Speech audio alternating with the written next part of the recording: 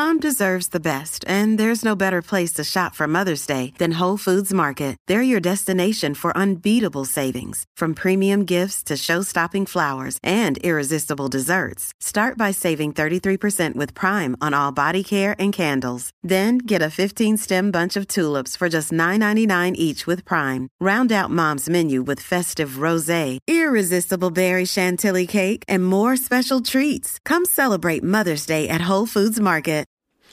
Hello and welcome to Conversations with the Voice of Reason. I'm your host, Benjamin Boyce, and today's conversant is Millie Hill, who is a UK author focusing on women's issues such as birth and women's reproductive health. She's got several books out there, and they've all done very well. One will be released in a couple of weeks here, and you can pre-order that if you are so inclined. It's titled, and this is not necessarily a topic that I would ever think of writing about myself, quote, "My Period, Find Your Flow and Feel Proud of Your Period," end quote. That is a book aimed at prepubescent girls to give them a positive understanding of what it is to deal with that part of being a woman. Some months ago, she got into a disagreement about what it means to be a woman in one of these various social media environments, and she was very intensely canceled and hounded for months on end.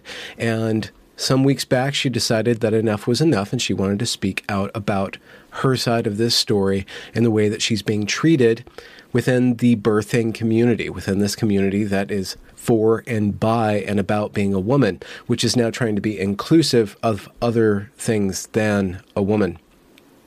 You know, it's a nuanced topic, more or less, but her treatment is, I don't think, warranted whatsoever. I have her on. You can listen to her story yourself. She's great and has a lot of insight into this issue of being a woman and giving birth and all the stuff that comes with that. So do check out her books. Links are in the description. Without further ado, here is Millie Hill.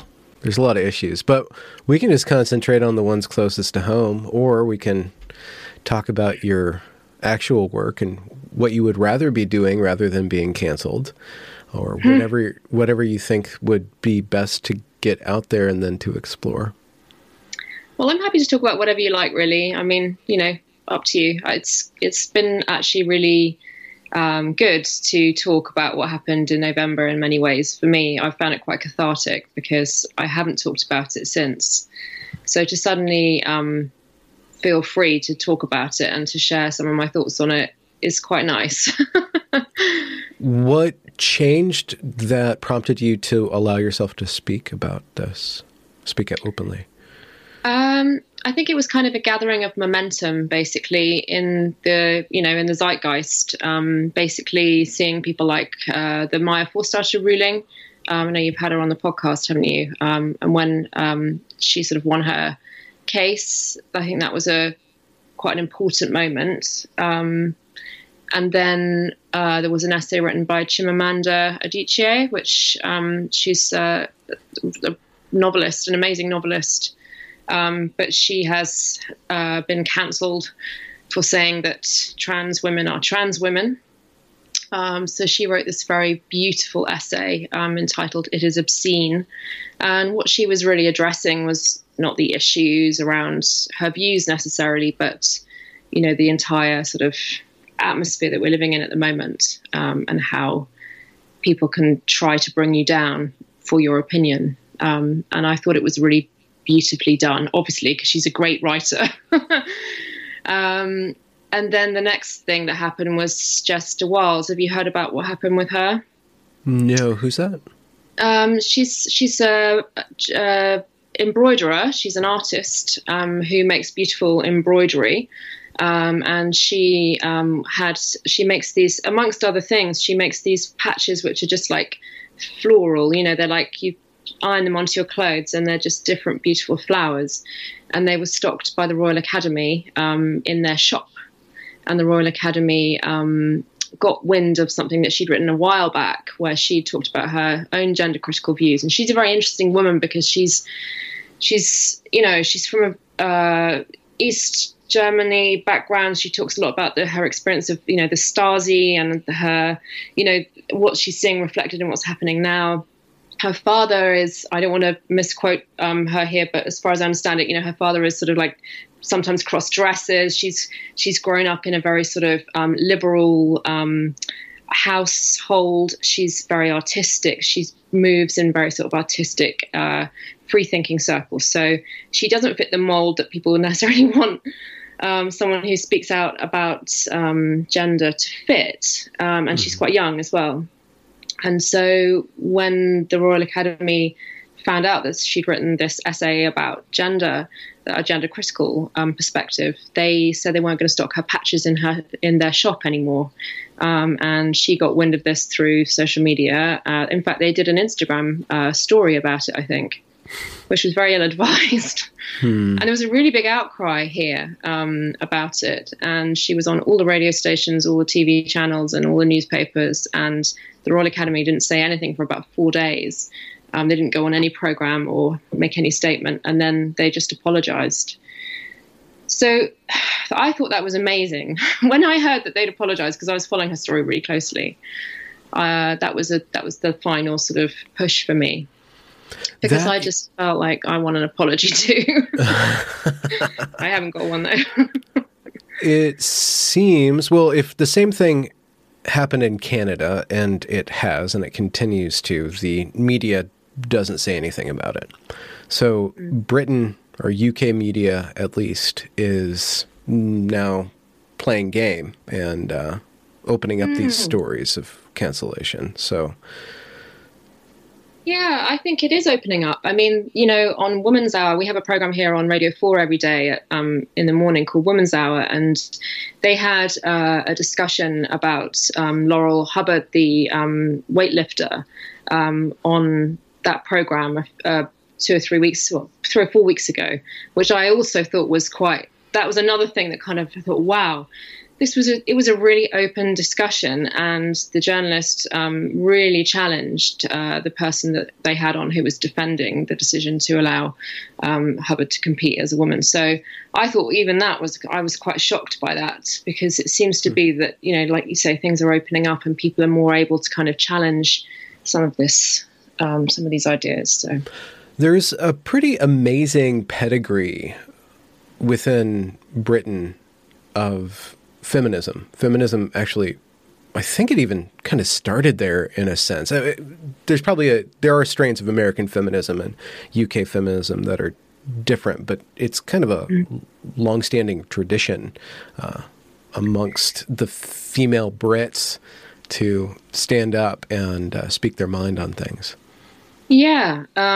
There's a huge movement in the UK right now of feminism. And it's actually, I felt like I really wanted to be, as a feminist, I've always been a feminist, but seeing women really standing up and being counted, woman after woman after woman, I thought, I kind of want to, I felt, I know people have said since I told my story, oh, you haven't been silenced, you've been in the papers and this kind of thing. It's like, well, actually, I did feel really that I had been silenced for a long time.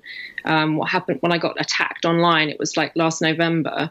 So it's quite a long time that I've just been kind of pottering along, trying to keep a low profile and not saying anything.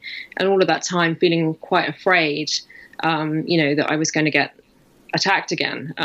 It's a horrible feeling. And I hate the idea of not having a sort of full freedom of speech, like literally every day thinking of thoughts and thinking, I'd like to write about that. But then thinking, no, I can't really write about that, I'm just, it doesn't feel, it doesn't feel right to be living your life like that. So it's actually quite nice to just open up and say, yeah, I've got stuff I need to say.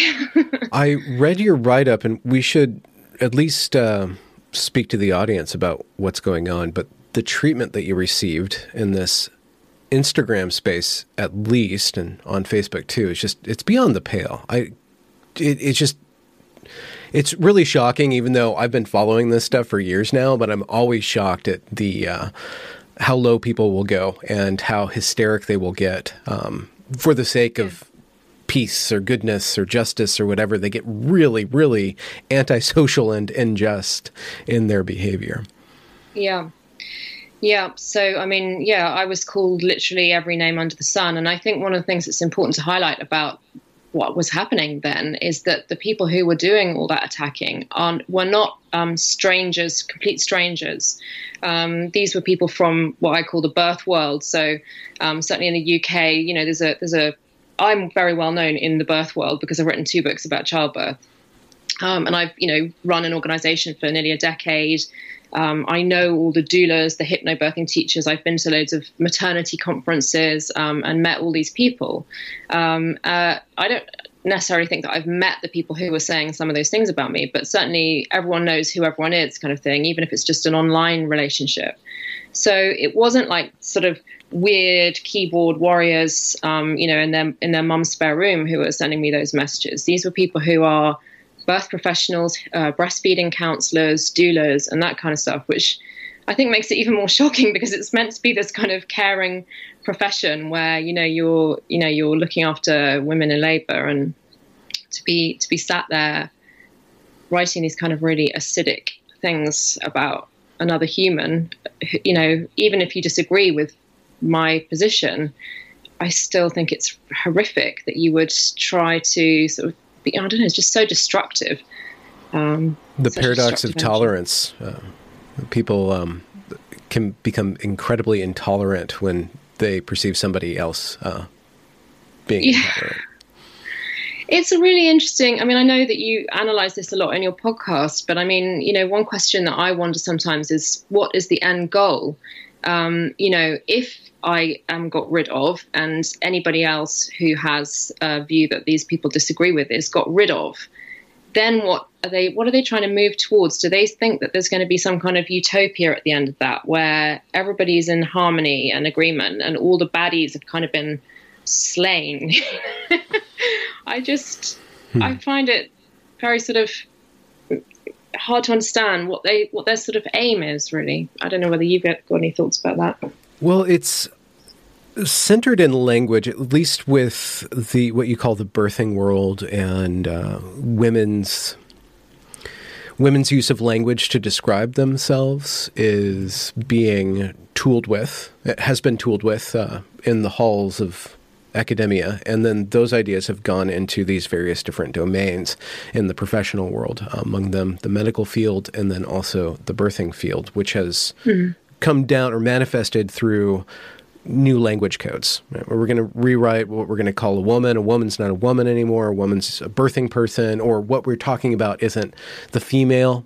We're talking about that entity who may be female but is giving birth at that moment, and stuff like that. And so what was your what did you say that was so bad? Well, it was so sort of obscure in a way that some of your listeners probably won't even understand what I was talking about, because I was talking about something called obstetric violence. Obstetric violence, my second book, which is all about why birth is a feminist issue, a lot of it is about obstetric violence, basically. Obstetric violence is a posh word for bad stuff that happens to women when they're having their babies. It sounds like it's an obstetrician wielding an axe or something, which is why it's a bit of a stupid... One could argue it's not the most helpful term, but it is the term that's been chosen, and that's the words that are used to describe any kind of disrespect, unkindness, lack of consent, lack of respect for body boundaries, all of these things that happen every single day to women when they're having their babies. So the thing that I got in trouble for was somebody had done a post about obstetric violence. And actually, as it happened, it was the International Day to End Violence Against Women. They hadn't done the post on that day, but that was what the day was. And someone had, obviously, perhaps because it was the International Day to End Violence Against Women, someone had seen this post, and they tagged me in a comment on the post saying, "Oh, look at this." And the post had a number of slides in it, and some of them did mention women. But one of them talked about obstetric violence being part of power and patriarchy. And then it said the birthing person is seen as the fragile sex. And that jarred with me, because I thought, hang on a minute, you're ignoring a lot of, feminist discourse here when you're talking about the fragile sex.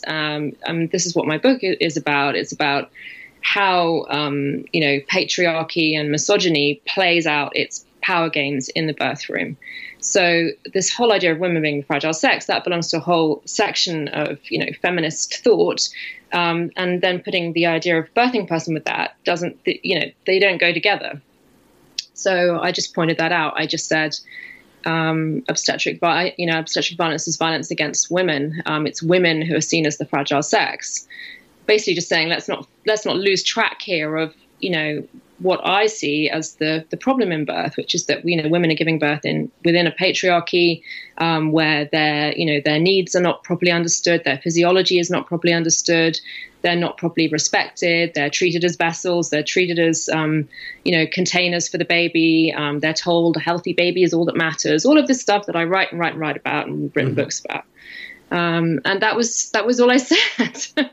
I think obstetric violence is violence against women. So the person who made the comment came back and said, obstetric violence can happen to trans people and non-binary people too. And I said, well, in my view, it's part of violence against women. I mean, I'm using that with a kind of capital VAW, violence against women, the big umbrella of, as a concept, not just with lowercase. Do you know what I mean? So I said, if you want to say birthing people, that's up to you, but I think it's violence against women. And that's all I said.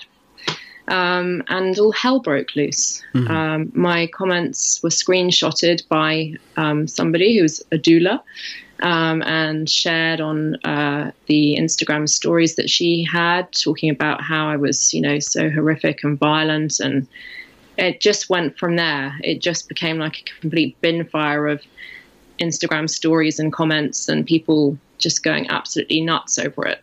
The language that they use, as you show in your write-up, it's just so, it's ridiculous. I mean, I can't suppress like a chuckle when these people are flipping out about language use. That's the most violent thing that could happen, is somebody describing you in a way that you don't want to be described, or it's even surrogate offendedness. They're probably offended on behalf of other people, which makes it even more weird. And yeah, but I think in a way, the more I think about it, the more I think I can see now why it bothers people, because even though I'm trying to talk about, trying to discuss the concept of obstetric violence and the concept of violence against women and all that, what I've actually done there, rightly or wrongly, is I've got to the nub of this ideology, because I've said, there is such a thing as a woman, and women are oppressed on the basis of their sex. And you're not allowed to have that view. That's the view that people are trying to stop you from having. So in the birth world, everyone has to say women and birthing people all the time. And that then gets shortened quite often to birthing people. But if you say women and birthing people, which has almost become like another mantra that you have to, if you say just women now, you stick out. If you're talking about, if you're posting on social media, or you're an organization that's supporting breastfeeding people or whatever, whatever you're doing, anything to do with birth and breastfeeding, you have to use this phrase, and birthing people. Well, if you do that, you're, without necessarily even realizing it, you're admitting that there are two different types of person that can give birth. There's a woman and there's a birthing person. So you are undermining the definition, as everybody understands it, of the word woman.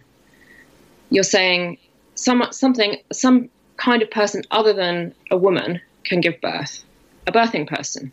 That birthing person isn't a woman. So you've taken the definition of woman, of, adult human female, a female person with female physiology and female biology, and you've said they give birth, and another kind of person gives birth as well. So I think that, there's the pressure on people like me to change their language in that way is actually quite clever, because it's all dressed up as inclusivity, and it's, everybody, and to begin with, that's how it seems. But actually, when you unpick it, you realize that the ideology is kind of being put into your mouth without you necessarily noticing. You're saying not everyone who gives birth is a woman.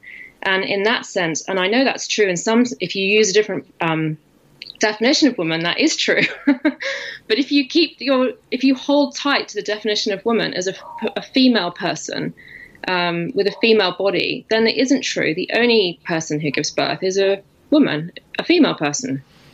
That phrase birthing person, doesn't that go at least start in the direction of reinventing woman as the vessel for the child? Isn't that like reinscribing this objectification or this, I don't know, this distance between the function of giving birth and that entire process and collection of biology and culture that goes into what a woman has to navigate, being female for her whole life. And then doesn't that it just kind of breaks woman apart, right? Is that why you want to keep woman, so you can conceptualize something as more holistic? Well, I mean, for me, I don't work necessarily directly with anyone who's pregnant anyway, because I mainly am a writer. But in terms of midwifery, etc., I think it's really important that they understand, someone working as a midwife or a doula does have some competency in working with people who may not identify as being a woman and people who may want to be called other pronouns and all of that stuff. I think that's, it's important because what I've always advocated for is individualized, respectful care for everybody. But there's a difference between changing your language at an individual level and changing your language at a population level and changing your language in all the books and in all the websites and in all the organizations and in all the charitable objectives, which is what's happening. If you change it for the person who's sitting in front of you out of kindness and respect for how they want to live their life and their choices, I absolutely support that. And I know not everybody does, but I do. But if you change it on a grand scale, then you do change the definition of woman. And maybe that's going to happen, but I don't think it should happen without discussion. And unfortunately, discussion isn't allowed. If you try and discuss it, you get very quickly shut down. Yeah. Well, what do you think is the impact, or what would be the impact if you have imagined this, or you can imagine this on the spot, of just throwing away the idea of woman and instituting this birthing person who may or may not identify as a woman? What would the fallout and the consequences of that be? Well, I think a lot of women find that offensive. So, you're being inclusive to one group of people, but you're excluding large numbers of people who like being called women, who maybe are proud to be women, who maybe find, without being sort of biologically essential about it. Some women, especially women working in birth, for example, are really interested in female physiology and how cool it is, and how how powerful we are for what we can do with our bodies. So if you take away that name, I think you're just alienating a whole bunch of people who are actually really thrilled to be female and to be a woman. And you also take away the language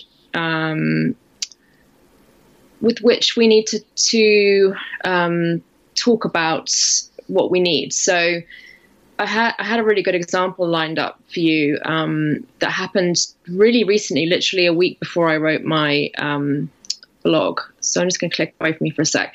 So basically, I did a post on my Positive Birth Movement Instagram where I showed a picture of it wasn't my video, someone else had made it, and I regrammed it. And it shows a picture of a very conventional birth room. And I know in America, it's even more like this, highly technologized, highly medicalized. And then it's like a montage kind of thing. And it has lots of other pictures of really nice, dimly lit birth rooms with pools and, sofas and cushions and low lighting and everything. Mm-hmm. So I just captioned it. What do we want? Birth rooms with female physiology in mind. When do we want it? Now. #oxytocin, because that's the hormone that you need to make when you have a baby, and you can't give birth without it. And sure enough, within not very long, someone had commented, but how blah, blah, blah, how about birth rooms built with the birthing person's physiology in mind? Just a thought. So what they're asking for there is for me not to, they're not even talking about the word woman, they're talking about the word female. So they're saying not to talk about female physiology, but to talk about birthing person's physiology. Well, that totally gets in your way when you're trying to change and improve birth. You know, we've got decades of women giving birth in environments that were built for the care provider, you know, / for men. Women giving birth on a bed, on their back with their feet up in stirrups, that's not helpful for the woman. Who is it helpful for? It's helpful for the person attending them. It's helpful for traditionally the man, and now also, you know, the midwife. It's helpful for the system. Women giving birth in very brightly lit rooms. Who's that helpful for? Not for the woman, because women produce oxytocin, the birth hormone, when they're in dimly lit spaces.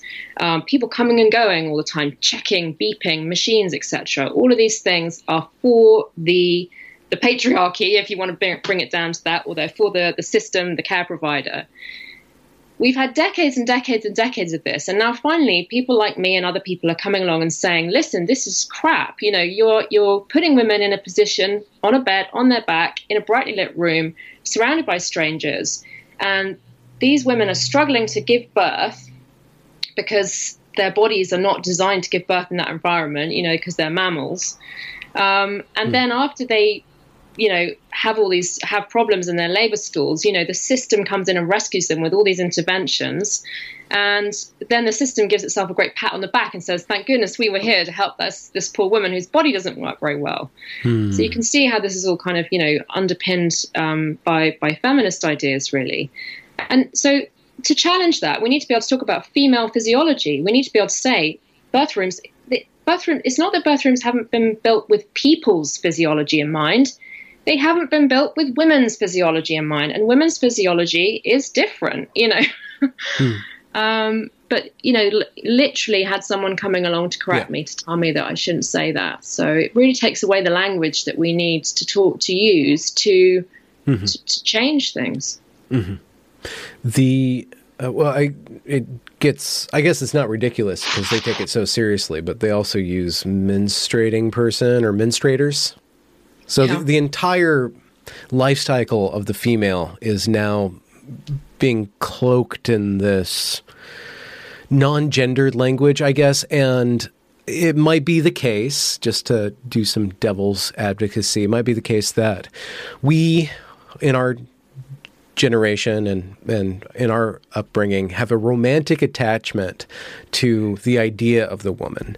And there's nothing really lost if we kind of disassemble all those different crusty patriarchal power structures that are built into gender, right? If we're going to go against the patriarchy, we might as well do it linguistically and culturally as well as physiologically, and just conceptualizing from the ground up what people are doing and what they are by what they do. They're menstruators. I guess a man would be an ejaculator, but you don't really hear that often. No, and that's interesting, isn't it? Why are men not being pressured to change their language? Well, because we don't have celebrations of ejaculation, like marches through streets or French towns being taken over by, you know, like a day of ejaculation like they do. You want to, though. The consequences for that are beyond what any of us want to deal with. But it is interesting that this very female space, that's, I don't even know, like, what is it, 99% of birthing workers are female, right? Other than the doctors, the entire industry. And especially on Instagram, I'm sure it's mostly women. Yeah, even if obstetricians and doctors don't tend to hang around on Instagram much, no. Yeah. So it is really interesting that this meme or this meme complex has really moved into a female-oriented domain and is using very intense tactics to recreate the entire language.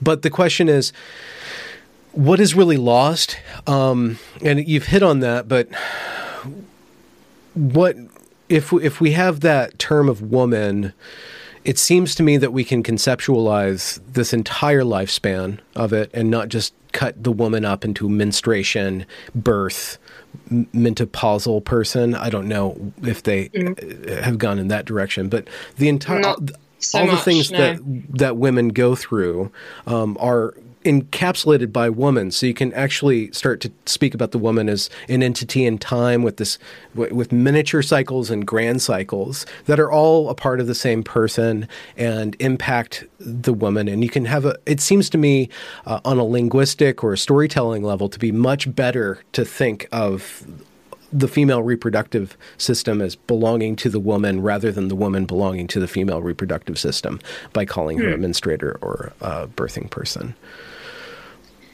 Yeah. So you're kind of saying what's to be lost if we just ditch the word woman and just, I mean, is that what you're asking? Well, I mean, if that's the end game, I'm just trying to conceptualize what they ultimately want to do as communicators. I mean, the thing is, I guess that's what I'm trying to say with my last point. This has already happened. You know, we haven't spoken about women's bodies and women's unique biological experiences and women's physiology enough. And I find it, you know, a very interesting coincidence that suddenly we are starting to talk about, you know, in the last 10 years, there's been a real uprising of women, you know, for example, showing their menstrual blood on Instagram, or showing their pubes hanging out the side of their bikinis, you know, and saying, you know, or showing birth videos, or showing their breast milk, you know, and you know, talking about the clitoris, and, you know, being out there sort of saying, hey, you know, we want to sort of almost reclaiming some pride and some power in their female biology. And because we've had decades and decades and centuries where man was what a person was, you know, mankind, you know, was the default. And also, you know, it was incredibly taboo for women to discuss their biological lives, you know, and the functions of their bodies. And there was so much shame attached to them and so much almost disgust. And all of that comes with women, even modern women like me. You know, every time we look in the mirror naked, every time we give birth, every time we have a period or whatever, we still have some of that negativity around our bodies. Most women will describe that.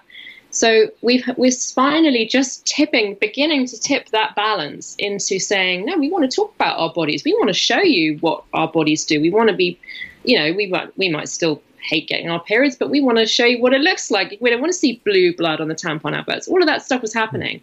And now suddenly, bam, we can't talk about those things anymore because they are, you know, I mean, literally someone has told me my website is just about me and my books.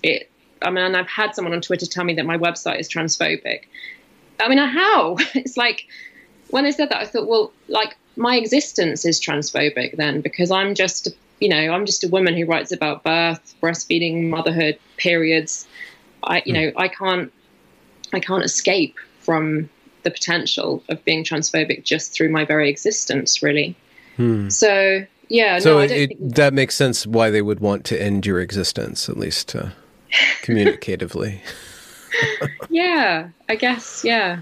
And, you know, so there does seem to be so much misogyny embedded in all of this, doesn't there? Well, you know, the only, I have to push back against that because it's especially in this domain, it's women who are enforcing this. I mean, in other domains, you have you have some very intense males who identify as women who are doing a lot of very misogynistic things, such as taking over women's sports and taking over women's spaces. But this is a very specifically women's space. Women being mean to other women or women controlling other women, I don't think that that's properly construed as misogynistic classically, unless you redevelop or expand the term to not really mean men against women, but women against women. It might be some sort of misogyny, but it's a different type. I think it's a different type than coming from a male.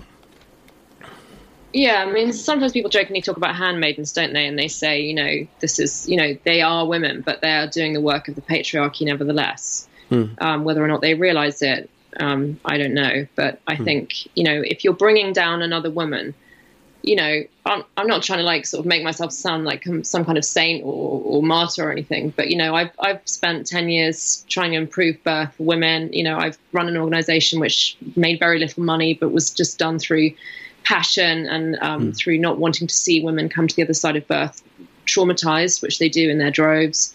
And I'm not a bad person, so you think what would be motivating a group of women to want to sort of really, really annihilate and destroy a person like me who, has tried really hard to do positive things in the world and to improve other women's lives. Is there something going on there? I mean, is there something in women's nature that makes them sort of inherently just unkind and, disposed towards tearing each other down? Or is that just something that we've learned how to do in order to kind of like distract ourselves and stop our own progress so that men can carry on, not being called ejaculators? I don't know. I think that there's just in speaking with many females on this, and also just having a lot of conversations around sexual dimorphism and evolutionary biology and all the different systems that are embedded in males and females biologically, as well as evolutionarily, as well as culturally. I think that there's a problem with there's a tendency with certain words to do more work than they should, such as misogyny and patriarchy. If you're not really careful in defining them, they're just cudgels and they're covering up a lot of really interesting material. So I think just studying why do women police other women, why is there just the trope of the mean girl, and the way that women police other women in order to get to control their resources of access to males or whatever. Just saying that it's misogyny and patriarchy is like, well, what was really going on in there? I think that's why I just bring it up, not to argue or anything. But no, that's fair enough. And I think, another thing that is going on is actually, people trying to do the right thing. I think many people have been, have made the connection or been given the connection between what's happening now and, gay rights and the whole idea of being on the wrong side of history. Nobody wants to be that person who is, fighting against another person's rights, to be accepted. Yeah. And the birth world is also full of people who are very kind, people who want to do the right thing and who motivated want to help. By care and empathy and sympathy and passionate for those things. Yeah, so they are no doubt thinking, well, this is the right thing to do because all I have to do is just say I'm birthing people after women, and that's all that is really required. And why would you not do that? But because you're hateful, obviously. Yeah, obviously.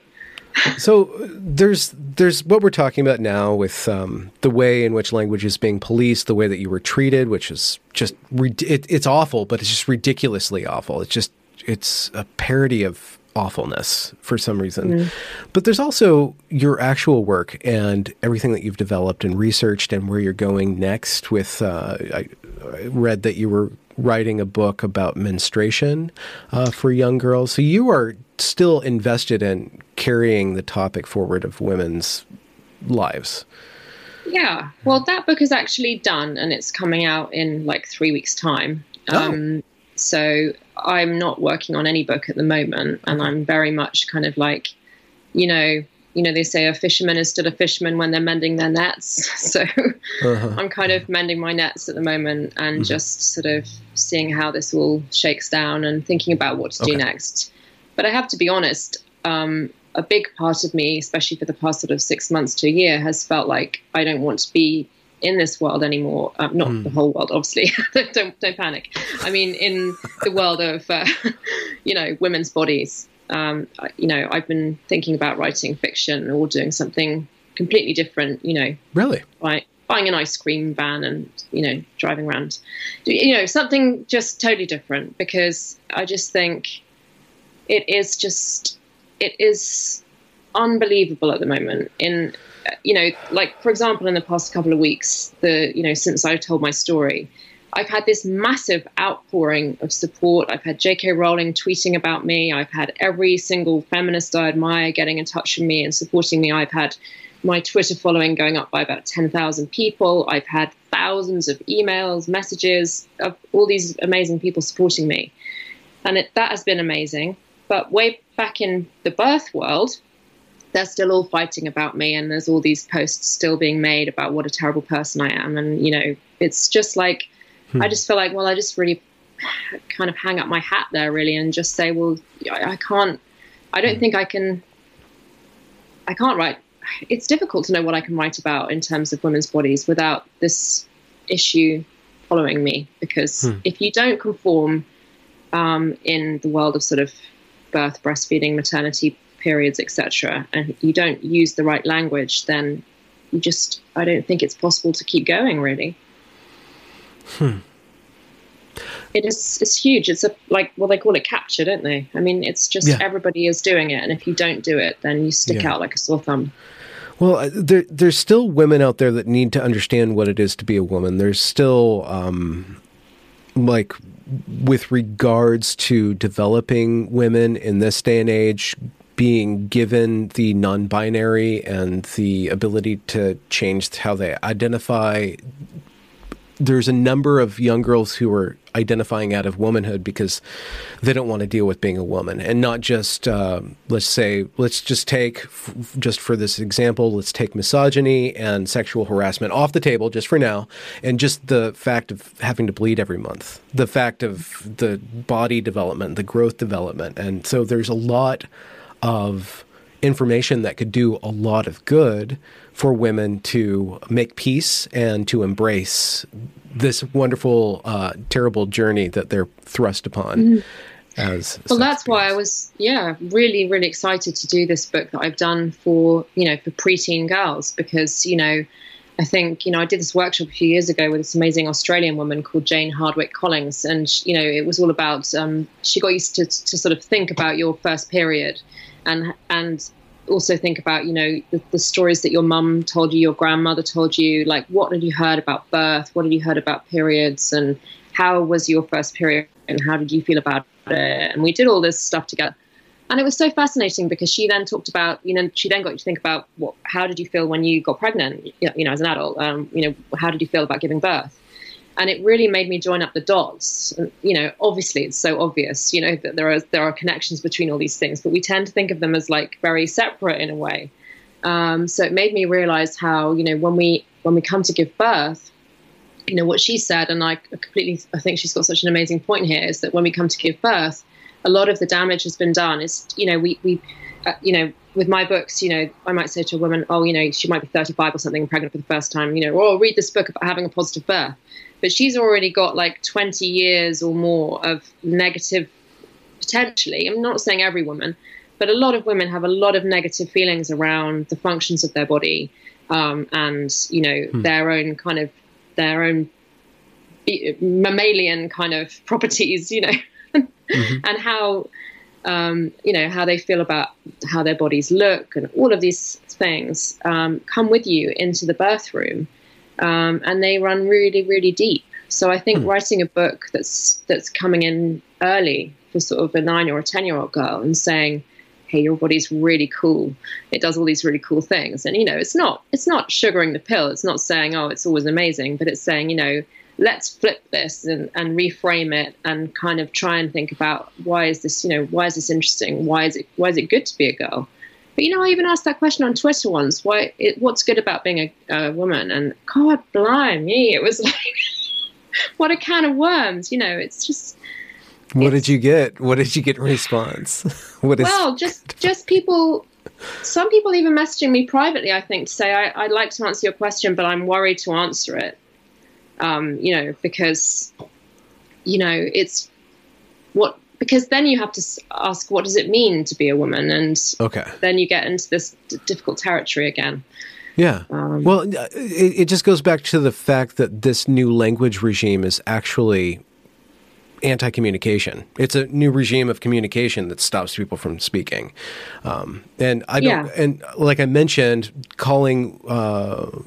distancing the woman from her menstruation, from her birth and her menopause is already doing harm, and conceptualizing a holistic version of like psychologically integrating all of the difficulties and the miracles of that entire process. It's already chopping up a woman, but also this regime is stopping women from speaking about being a woman, which is the only thing that will make this better. Being a woman, not the only thing, but I can see that more and more communication about women, by women, for women will do a lot to alleviate some of the stress and negativity of being a woman by women. Yeah, I mean, maybe that is why I'm in the firing line, because that's kind of been a big part of my sort of public identity for the past nearly 10 years has been about reframing what it means to be a woman. My first book is called The Positive Birth Book, and the organization that I've been running is called the Positive Birth Movement. And all the stuff I've been doing has been saying, why are we just saying, oh, yeah, birth's going to be really awful. We're going to be really traumatized. It's going to be really crap. We just have to get through it. We just have to lie back and think of England kind of thing. Why are we accepting, this idea that we just sort of suffer it and then it's over and then we try to forget it? Okay. Why can't we have a positive experience? Why can't birth be something that makes us feel powerful? Why can't birth be something that makes us feel strong, makes us feel healthy? Some of the stuff I've written, I've talked to women who have had really, really amazing births, and they find it transformative. They find that it changes everything for them in terms of, a complete line, and that before and after kind of thing. So after they feel they have more confidence in their bodies, they feel they have more confidence in the workplace, they feel more powerful in their sex lives, they feel really, really good about parenting and being a mum. They take a lot of the power of birth forward into the rest of their lives. These are people who have positive birth experiences. Whereas, obviously people that have difficult traumatic births, that also stays with them for the rest of their lives. I've spoken to women in their 70s and 80s who've still had tears in their eyes about the day, the things that happened to them when they had their babies. So, yeah, maybe they're coming after me because I have tried to do that. I have tried to say, actually, being a woman doesn't suck. Being a woman is actually really pretty good and, quite powerful and exciting and interesting. So I've kind of put myself out there without realizing it. I've stepped into a real minefield. I didn't mean to do that. It doesn't seem like you meant to do that. What are some of the preconditions for a positive birth that you found in your research? Well, I mean, it's 100% about how, it's one of the preconditions of positive birth. That's a really good question. I think it's about how you feel going into it. So one thing that happens to women is they're told, oh, it's just pot luck. It's like you get what you get. So there's no point doing any preparation, just turn up and, just go with the flow. And I think my message has always been, to, do some homework, do some preparation. Don't be afraid to put yourself at the center of the experience. I think some people feel, oh, that's really selfish if I say, I want this and I want that. People have even used the phrases like birthzilla and, birth diva and that kind of thing.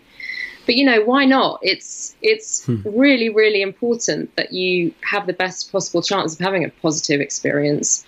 So putting yourself forward and saying, this is how I'd like things to be, taking charge, knowing that you have choices, being at the center of decision making is really important. And a lot of women don't realize that they have a voice in the birth room. It's very, it's very infantilizing even now, even in the 21st century, even when we have, other areas of our lives where we wouldn't dream of being told what to do or infantilized in this way. As soon as we're pregnant, it seems like it's okay for someone else to take charge of everything, not really properly inform you about the decisions, not really properly have your consent for what's happening, and just kind of like, treat you as a sort of side product of what's going on. Okay. So all of these things are what makes birth positive, and it isn't about having a home birth or a water birth or a natural birth. although many women do want that, and many women who do want that are not currently getting it because medicalization is constantly going up and up and up. But, even in cesarean birth, there are lots of things, there is an expression which probably isn't allowed anymore called woman-centered cesarean. So it's probably called, or mother-centered cesarean, which probably also isn't allowed anymore. But, thinking about what does the woman want in this situation, what's going to be nice for her. Again, what's helpful for the clinicians, but what's helpful for her, music playing, having skin to skin straight away after the baby's born, all of those kinds of things. All of that stuff, really, just women knowing that they have rights, choices, options, and being at the center of the decision making, being the most powerful person in the room. That's positive birth. And with your new book, what's your forthcoming book called? It's called My Period. That's all. My Period. Find your flow and be proud of your period, I think it's called. Yeah. Is that taking the same stance on giving women cognitive control over their bodies, like some sort of understanding and overstanding of what's going on? And does that you intimated that would lead up to positive birth because it's the woman is over her body in some state. What's the attitude that you're trying to imbue into young girls? Well, I think it's just that your body is amazing, and also that you can listen to your body, and when you get taught about periods at school. I mean, and I don't know if you ever were in any of those lessons, but I was. We had ejaculation club in the industry. I don't want to know, but anyway, they tend to be very sort of clinical, like. Well, you bleed once a month. This is what you can use. This is a pad. This is a tampon. Off you go, kind of thing. So it's not a very holistic view of periods. Periods are just part of a menstrual cycle. And it took me until I was definitely in my 30s, I think, until I really understood, or maybe my late 20s, that I had a whole cycle rather than just a period. And it's really interesting if you start to tune into your cycle, to think about ways that you can make it work for you. So, for example, I didn't know that you could tell when you were ovulating. Nobody ever told me that. And you tend to get given that information sometimes if you're trying to conceive or struggling to conceive. But it's all around reproduction.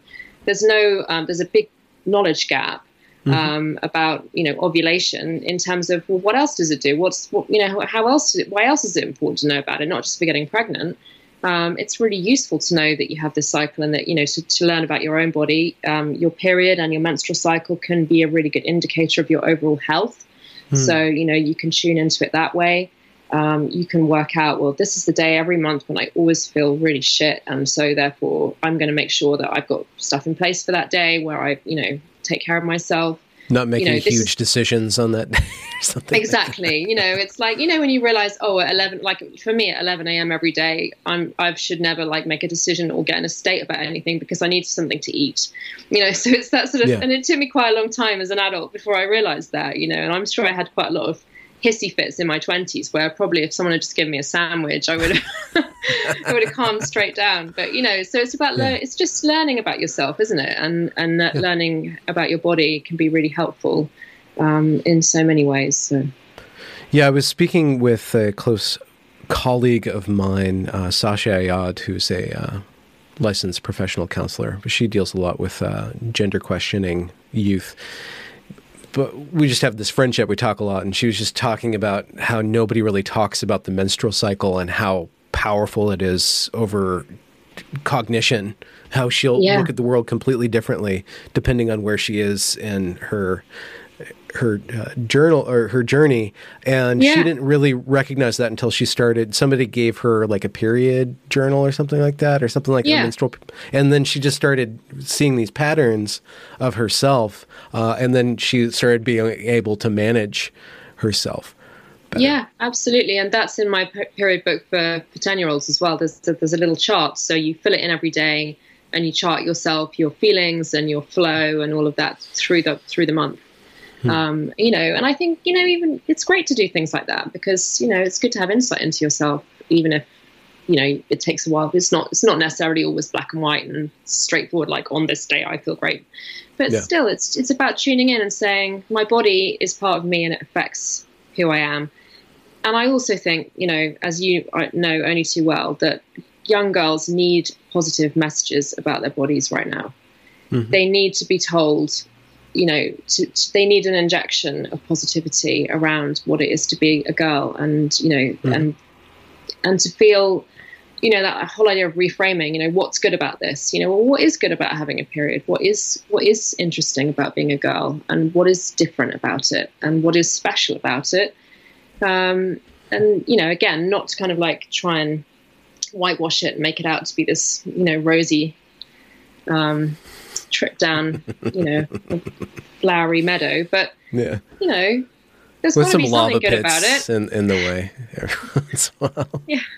Well, I just giving birth is really hard and it really hurts. But I've heard also one of the most incredible things that you'll ever do. So it's okay to reclaim some of that and say, there are positive things about this. This is a cool thing that I can do, and women can do it, and men can't. Yeah, I understand the amount of pressure and the like doing the calculation of whether or not it's worth speaking about this, but I do have to say that there's a big need for people in your position to continue to do the work that you're doing. And I also think that you should fill out the trilogy and do one on menopause, but maybe you're not ready to do that. But it seems like it's just like, well, getting there. You got to do all the whole thing. I don't know. Yeah. I mean, it's interesting, isn't it, that menopause doesn't seem to be under so much pressure to change. And I wonder if that's just because it isn't maybe as great as some of the others.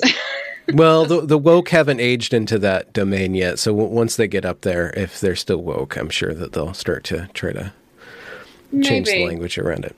Maybe, but do you think it's also a little bit about sort of fetishizing kind of young girls and youthful bodies and fertile bodies rather than? And does anybody want to identify as a menopausal woman, or would they rather identify as a girl, pretty young girl? That question is really big, and I think a lot of exploration can go into the way that our society favors youth and lifts that up to the detriment of actually grokking the elderly and that process of life. And at least in America, we kind of shove that into these homes and get it away from us, and we don't really think about it until it's upon us. True. Well, yeah, I mean, I'm not saying I'm going to disappear, but I'm just saying I think that I have felt like disappearing, and that I do sometimes wonder where my line through this is, and I'm still figuring that out, really. Do you have any midnight musings on a new possibility? Or you said something about fiction. Well, yeah, I mean, I've actually been doing a course in historical fiction. But over the past couple of weeks with all of this stuff going on, I have to admit I have been pretty useless at that as well. So it's about deciding which basket to put your eggs in, really, isn't it? And I haven't quite got to that yet. No, I'm just, at the moment, I'm just letting what's happening happen and just, tuning into the response and just having a think. I mean, it would be really interesting to write a book about some of these issues, maybe, but I know other people are doing that really well too. So it's about finding your own sort of, your own space in that, really. And I'm just thinking about it all, really, and just seeing what happens. I mean, I still don't feel 100% confident that I haven't really damaged myself through speaking about all this. Certainly, you're speaking career-wise, not your brain. You haven't damaged your mind, have you? Hopefully not. Okay. But only time will tell. That's just through the drink. But no, I think there have been a lot of people I think it would be very difficult if there wasn't a pandemic on and there were sort of conferences at the moment that were about birth. I think people would find it hard to put me on the platform at the moment. So like I said, outside of the birth world, I've had a lot of support. Within the birth world, my name is pretty much mud. So is that going to have an impact on things like my book sales, quite possibly. But I'm kind of at peace with that now, because I feel like it's more important to be truthful about what's happening. And I also think it's just really important to talk about this, the language and, the bullying that's gone on towards not just me, but obviously loads of other women. And, to say, well, I want to talk about this. I want there to be a conversation about this. I don't necessarily want everyone to agree with me, but I don't think it should be a situation where anyone who has an alternative perspective isn't allowed to ask questions and get silenced. Mm-hmm. I got told off for in the past. I asked a question about the term assigned at birth. Well, that's something that is part of my world. It's like, well, it never in my experience have I understood that that's the way people find out about their baby's sex. They find out about their baby's sex during prenatal tests and scans, not at birth. So it's not factual from that point of view. Oh, okay. And it's not assigned either. It's observed. So yeah, it's not assigned. Linguistically implies something that's given to you from somebody external rather than something that's innate. So I think there's things like that we need to, people who are working in this field need to be able to have conversations about it, and just ask, well, who chose this terminology and why? And if in the end it turns out that my view is, discredited, and then that's kind of okay, because I think that's part of how we progress, isn't it? By discussing things and listening to each other and not shutting each other down. Yeah, in certain more radical circles, they use coercively assigned X or Y at birth. So it goes even further. Say it again. Coercively assigned. Yeah. They didn't want to be. They didn't choose to be the sex that the world has put upon them. So they were coercively assigned this sex, and they go even further with that. Wow, coercively. That's really an interesting choice of words, isn't it? Gosh. Okay. Yeah. But the thing is, it is really fascinating that this way of control, the language itself, and then the way that the language is being rolled out, is doing so much harm to discourse and so much harm to being able to think clearly and to speak openly about a very pressing issue that is the plot of 50% of humanity, the fact of being a female. And while I'm in no ways glad that you have been pummeled or all your difficulties that you go through, I'm not happy for that, but I'm glad that you have stood your ground and are speaking out. And every person who does speak out, it just pushes just a tiny bit other people to start speaking out too. And there's much more people in the DMs agreeing with you than there are people in the timelines trying to destroy you. We just need to somehow flip that. Yeah. That is 100% why I decided to speak out, because I felt the power of these other voices that came before me, giving me confidence and propelling me forwards. And I wanted to be one of those people for somebody else. And it's a shame that people still feel like they can only support me privately. There's been quite a few, people from the birth world who've said, well, I can't support you publicly. Yeah. But weirdly, there's this group on social media that's full of people who work in birth who are all, fairly gender critical. It's a secret group, and it's quite big. There's loads of people in there, so the joke in that group is that eventually everyone will be in the group, and the rest of the world will be emptied out of. And it's still be a secret. Don't tell anyone we're all in this group. So how can people support you? Really? Then? Buy my books and tell other people about my books. And, that's, for me, writing is what I love to do and what I'm most proud of.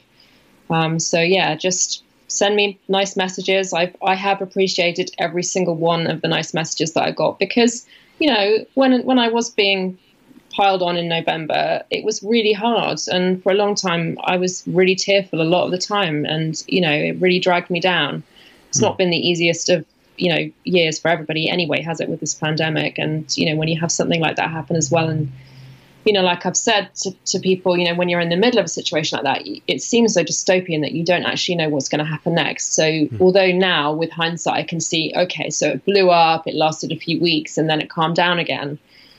At the time when it's blowing up, you just don't know what's going to happen next. And I was really frightened that I was going to get calls from people like publishers, or, you know, things were going to get worse, you know. And as it happened, they didn't get worse, but at the time you don't know that, so it's quite traumatic.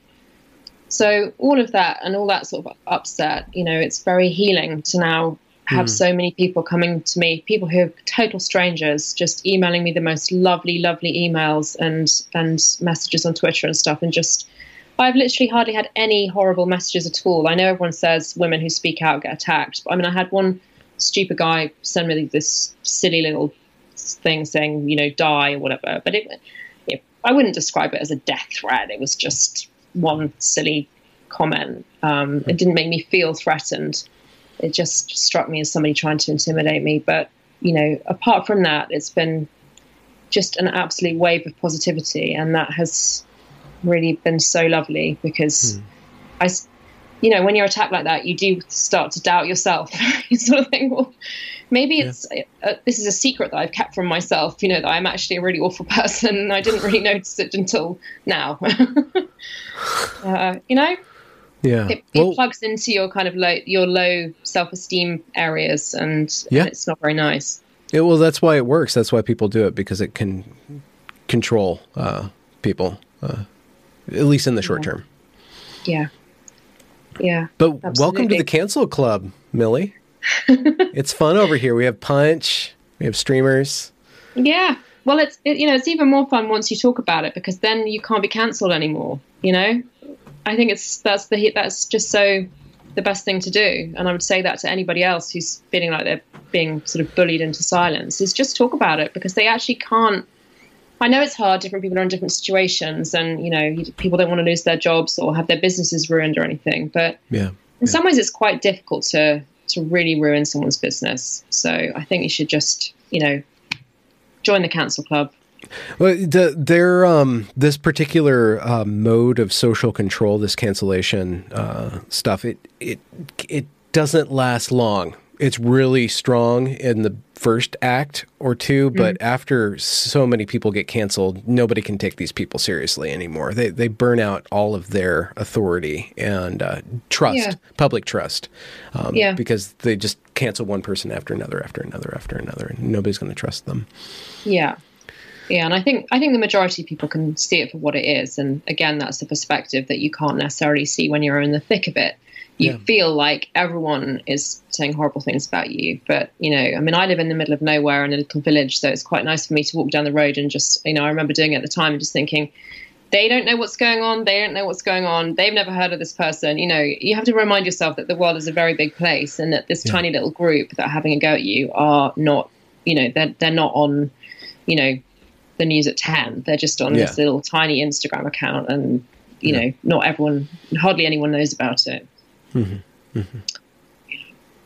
Well, thank you for your evening, a slice of your evening. I will link everybody to your website and your books, and they can learn more about being female, if they're not already a female, or learn more about being a female as a female, with your books on birthing and menstruation. And with your book, My Period, is going to be out in about 3 weeks then, mid-August?